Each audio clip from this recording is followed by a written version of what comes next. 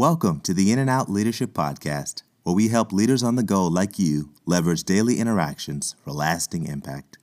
This is episode 7, entitled Character Over Competence. I have always had a sweet tooth for as long as I can remember, and I have fond memories devouring Paydays, Snickers, M&M's, Starburst, and Skittles regularly during my childhood. But as I got older, I became more conscious and intentional about eating more healthy foods and being as healthy as I can be because, after all, health is wealth. So now, I don't eat as much candy, and I normally turn down the cake at most birthday parties. But my new vice is fruit. Yup. I mean, why not? After all, it's nature's candy. It's healthy, it has natural sugars, and whatever else the government injects into our fruits that we don't know about, but I'm a shameless fruit monster.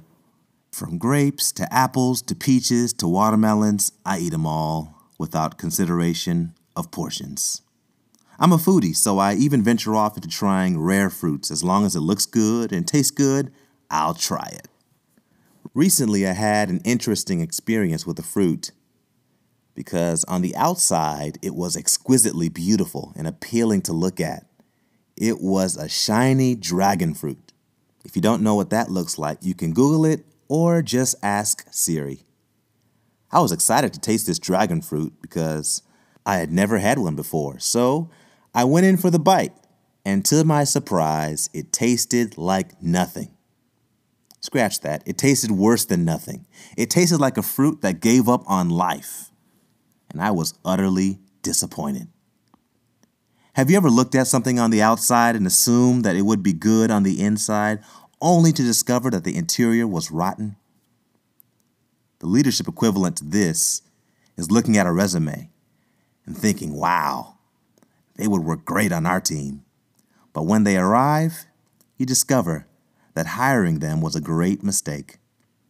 The fact of the matter is, all leadership is built on the twin values of character and competence. Competence is what you can do, what your skills are, what you bring to the table, but character is who you are and how you deal with different predicaments. It was Norman Schwarzkopf who said, "Leadership is a potent combination of strategy and character. But if you must be without one, be without the strategy."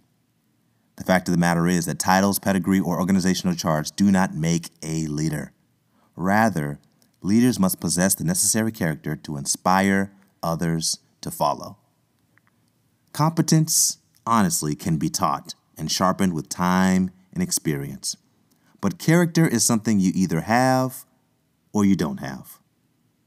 The maturity of your character is not about age or your achievements. It's all about your attitude. Character is the habitual ways you respond to the situations of life.